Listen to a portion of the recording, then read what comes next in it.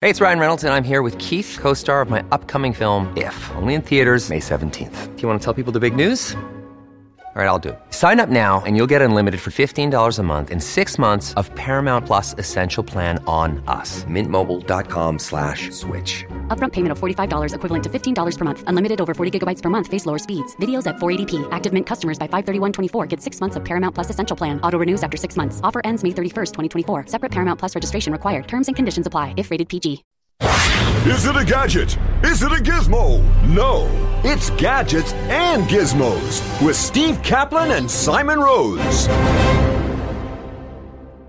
Well, here we are in December when people obviously are thinking that tech is an ideal thing to buy for people for Christmas. Absolutely. So, well, let's go back to some old tech. Let's go to some old tech. All right. Yes. It is 50 years since the invention of Pong.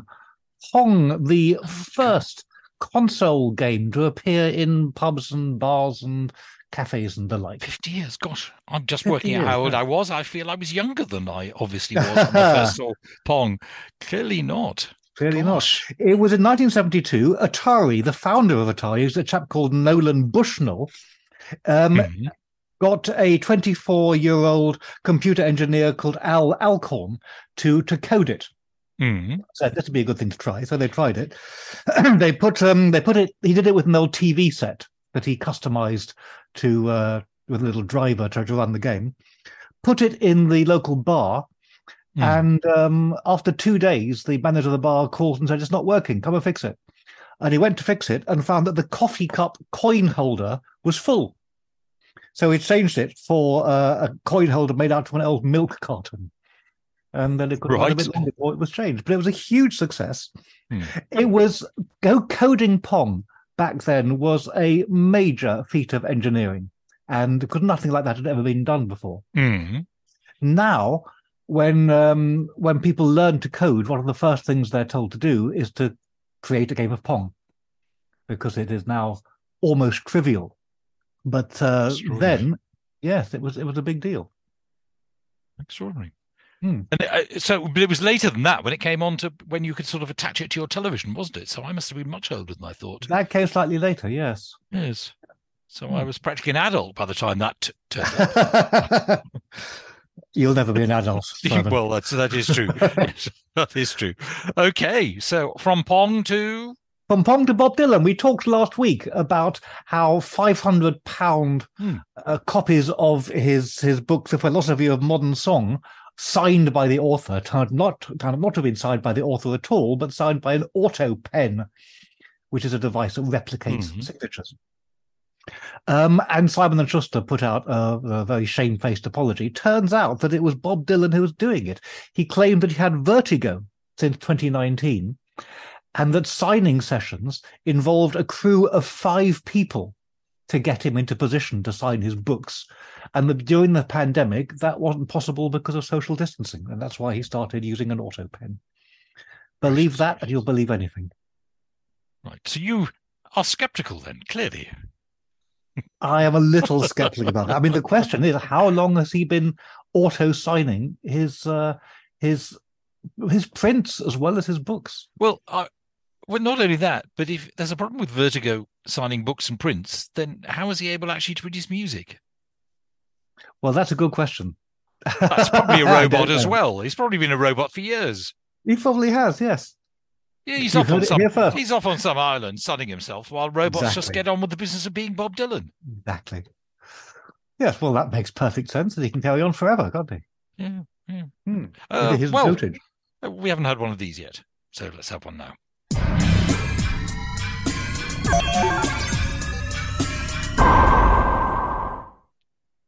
We've talked about Elon Musk quite a lot over the last few weeks. I'm not going to mention Twitter. Strictly speaking, you've mostly been mentioning him. Mostly.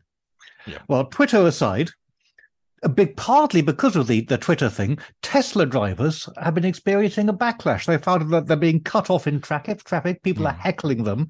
People are blocking their entrance to charging stations because they don't like Elon Musk, and this is their way of taking revenge on him. So not a good time to be thinking of getting a Tesla. Having said that, I'll probably be attacked by Elon Musk for saying so. Yes, that does seem rather unfair. I mean, just because you buy a Tesla doesn't necessarily mean you approve of Elon Musk. No, but how does the everyday man in the street, or in this case, man on the road, or indeed woman on the road, how do they get their own back on Elon Musk? Well, now that you can say anything you like on Twitter, I would have thought that's a pretty obvious answer. Well, that's probably true. Yes. No, indeed. Okay, and let's moving move on from Musk. To Amazon Alexa. They have produced the Create with Alexa, which is available on the Echo Show, which is the Echo device with a screen built in. Mm-hmm. Only in the US at the moment, but it will undoubtedly be rolled out worldwide. And it makes a bespoke story based on children's suggestions. And it has animation, sound effects, and music. Each story, they claim, is unique and not just piecing together different bits of stories. And it looks actually rather interesting. Alexa, as we know, huge success story for Amazon. Turns out, no, it wasn't. Right. The Alexa lost Amazon $10 billion this year alone. Wow. Bit of a shock, isn't it? I was reading something about that, and it said one of the reasons they started it in the first place was they hoped people were going to use it mainly for ordering stuff on Amazon. Which I resist doing because I like just seeing, something on a screen first. I'm much more into sort of timing cooking and asking it what the weather's going to be. Exactly. Well, that's what they don't want you to do with it, apparently. Yes, I realise. No, but I mean, it's bad enough buying stuff on Amazon without knowing exactly what you're going to get. But when you order it by voice alone, then you really have no idea what's going to turn up. Yes, and given how Alexa sometimes interprets my instructions... Yes. Yes, suddenly open the door and there's an elephant on the doorstep. Exactly. Try returning that.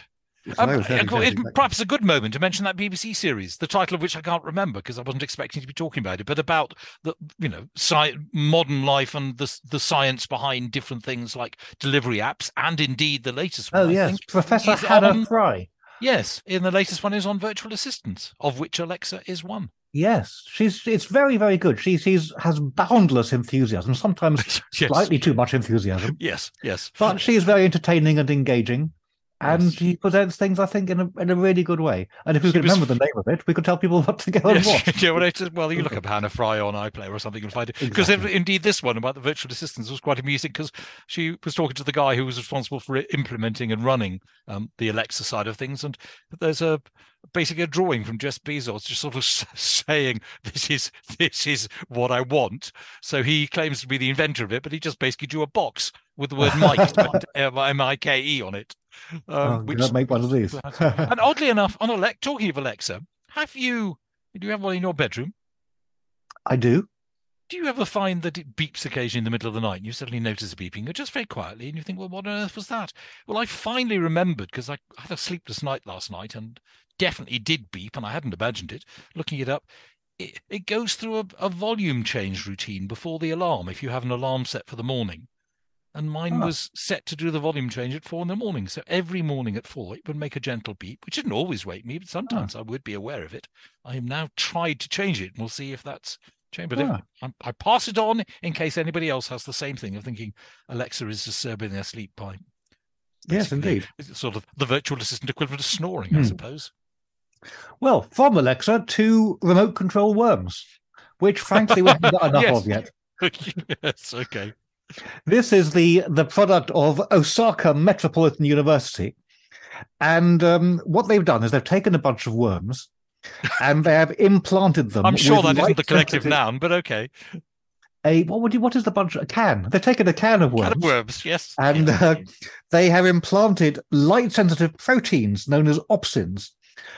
Some of them derived from mosquitoes, which makes the worms move forwards under green light. And some of them taken from lampreys, which makes the worms stop under ultraviolet light. So by shining different lights at them, traffic lights effectively, they can make them go and they make them stop. Yeah, but if there are any worms, the equivalent of cyclists, they will just ignore the red lights. They will. Well, if they ever come across a worm on a bicycle, they will know. No chance with that one. No. And what use is this going to be? I'm glad you asked me that. They are not so glad you asked me that because they haven't actually come up with a use yet. But that's not the purpose of science. The purpose of science is to push the boundaries and then let developers and technicians, people like Jeff Bezos, draw things on the backs of envelopes and say, here you go, build me one of these. And this time we use radio-controlled worms. Remote-controlled worms. Yeah, it's difficult to really to imagine what use there could possibly be. Yes, it really is. Okay. But anyway, well, if they ever find out, I will tell you. All right. Well, let's move on then. Let's move on to San Francisco, which has become the first location in the first state in the United States. No, it's not a state, is it? It's California's the state. California, San Francisco is a city. The first city to allow robots to kill people.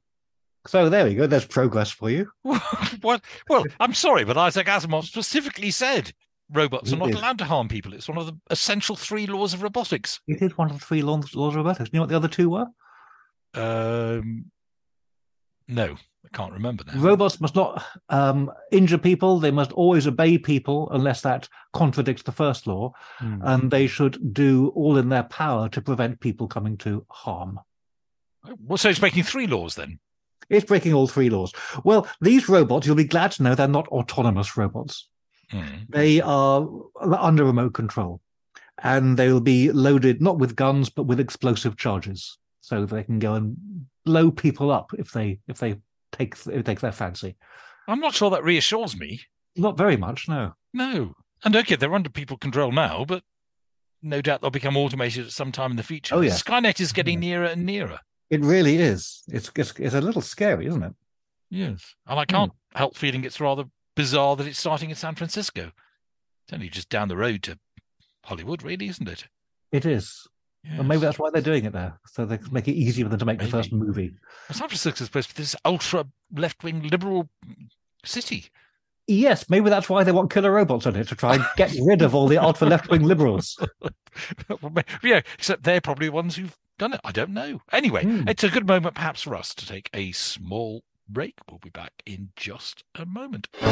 Sharing ideas about money. This is Share Radio.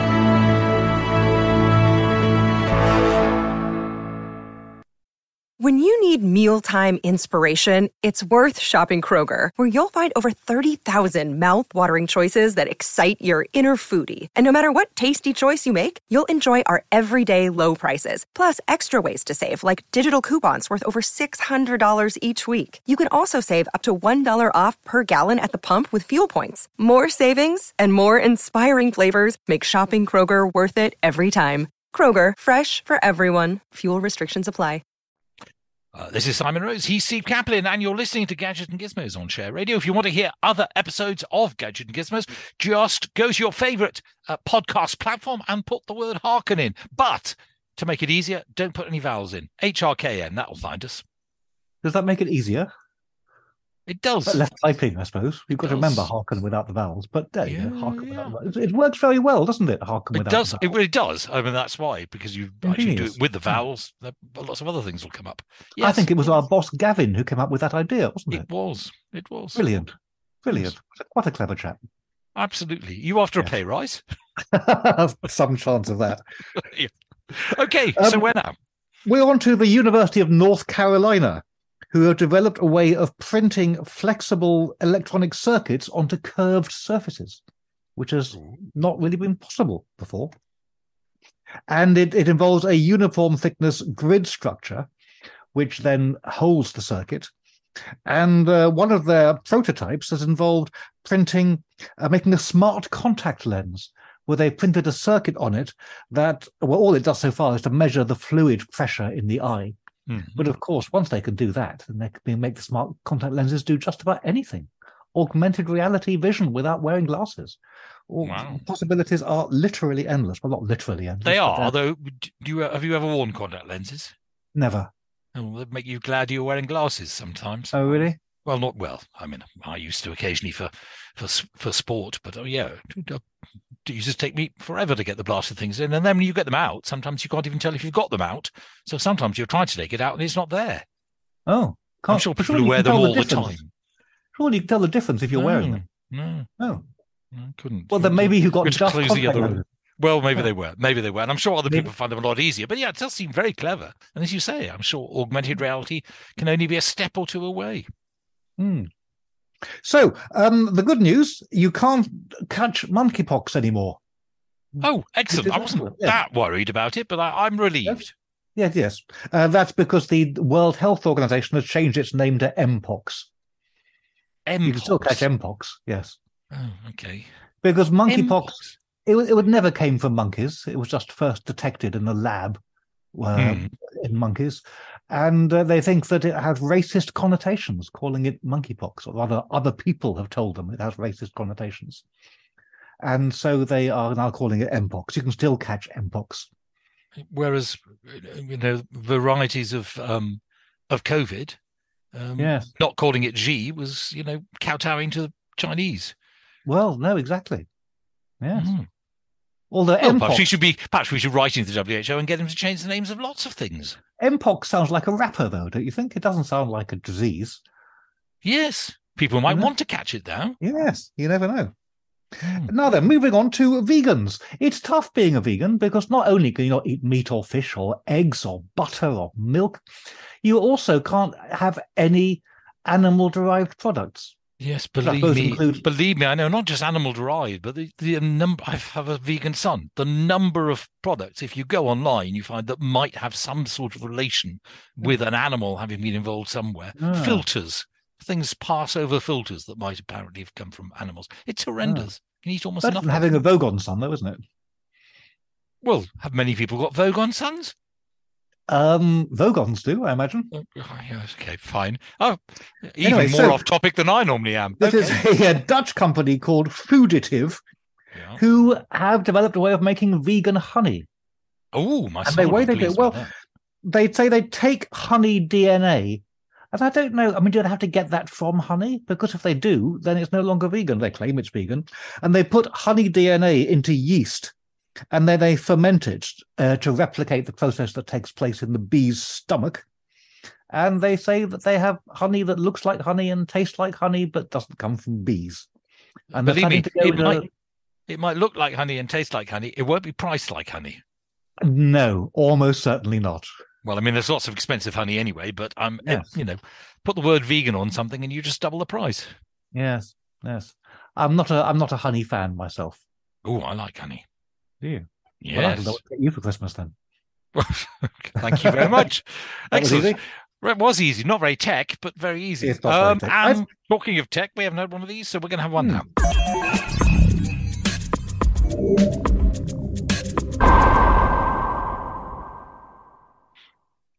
Rolls-Royce have tested their first hydrogen jet engine, which is very good news for the planet. It's their move towards being carbon neutral up in the air.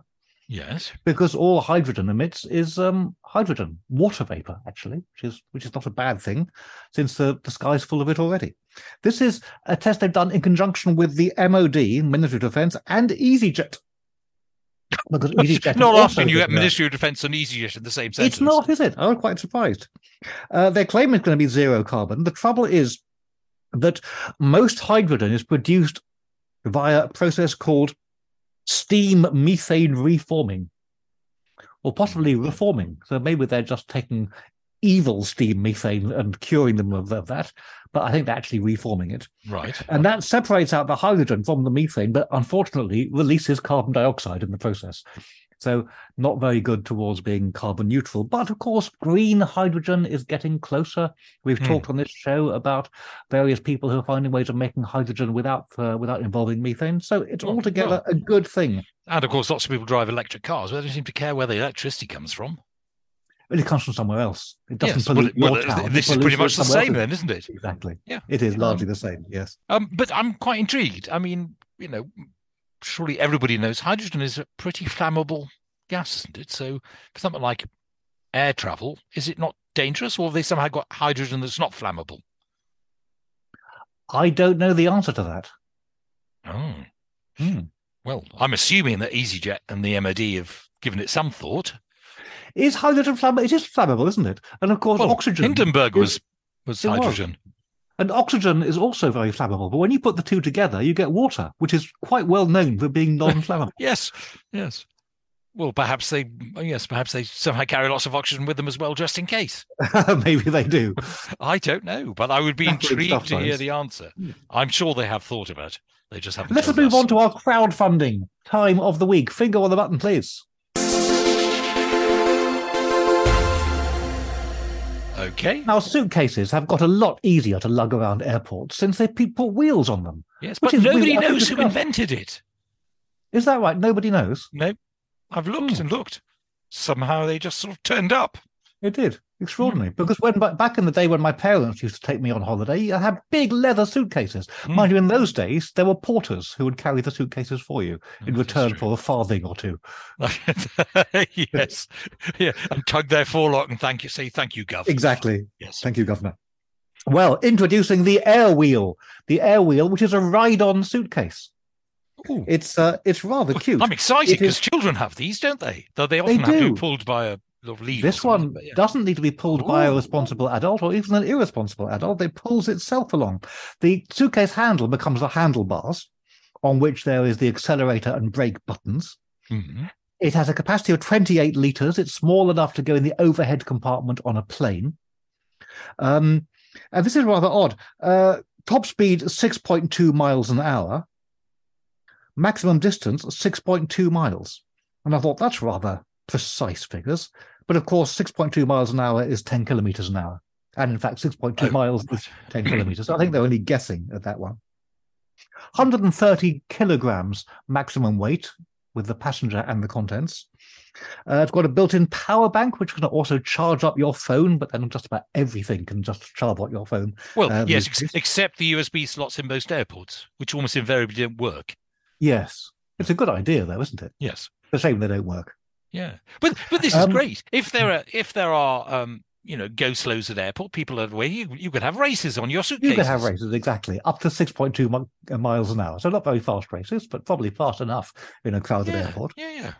They have LEDs. You can change the colour. The LEDs are on the inside of the suitcase. And so that you can see them, they have made the suitcase transparent. Now, I may be a bit of a prude here, but I reckon that is a major reason for not buying one of these suitcases. Who wants to ride around in a suitcase? Everyone's going to stare at you when you're riding around with a suitcase. You've got to be really careful. You haven't put anything embarrassing on the outside. Well, yes. Exactly. They could see everything that's inside your suitcase. I think it's a very strange choice, making it translucent.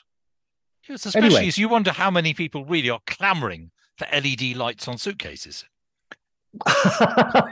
I imagine they've done their market research.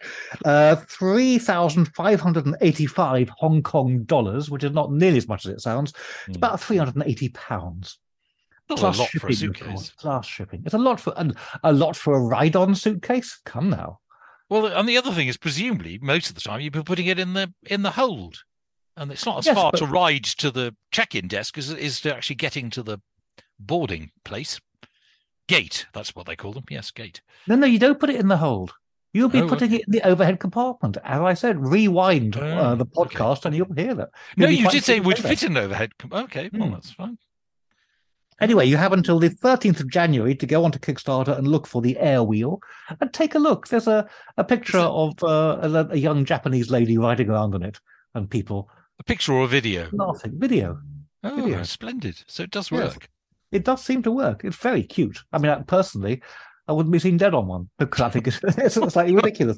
But then we're pushing the forefront of technology here. We don't have to worry about not looking ridiculous. Of course, if you are riding on it and you are a lady, of course, and you were wearing a long dress, nobody would see the contents of the suitcase. Absolutely true. Although if it was a very long dress, it would get tangled up in the wheels.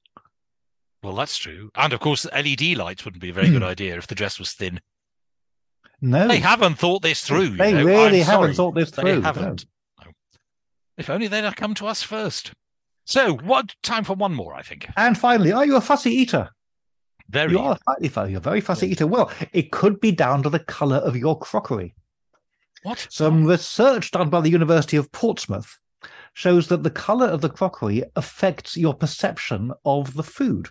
Mm-hmm. And they took a group of people And they gave them salt and vinegar crisps served in red, white, and blue bowls. And people who had self-identified as fussy eaters, picky eaters, I think they called themselves, said that the food tasted too salty when it was served in the blue and red bowls, but not when it was served in the plain white bowls. Okay, there's a difference between being a fussy eater and whether you like lots of salt or not. I mean, it doesn't make any sense. But no, it's initial research that the perception of what food tastes like depends on the colour of the crockery. And so if there are things that if you say that you don't like eating vegetables because they taste too bland or whatever, too sour, then it may be that if you have them on a dark blue plate rather than a white plate, that they would then taste sweeter. Okay. Clever, really. I suppose so. Sometime we're going to have to make a league table of all these universities around the world and what ideas they come up with. Yeah. I'm not sure we've had the University of Portsmouth yet, but some of them crop up quite a lot. They absolutely do, don't they? Really wonder about how they get these research grants. Anyway, that unfortunately is it for this week from Gadgets and Gizmos. Steve Kaplan and I will be back with more next week. Are we going to do any Christmas stuff next week? Or people are we are doing our Christmas gift guide on the 15th of December. Fantastic. Steve, thank you very much indeed. More anon. Is it a gadget? Is it a gizmo? No, it's Gadgets and Gizmos with Steve Kaplan and Simon Rose.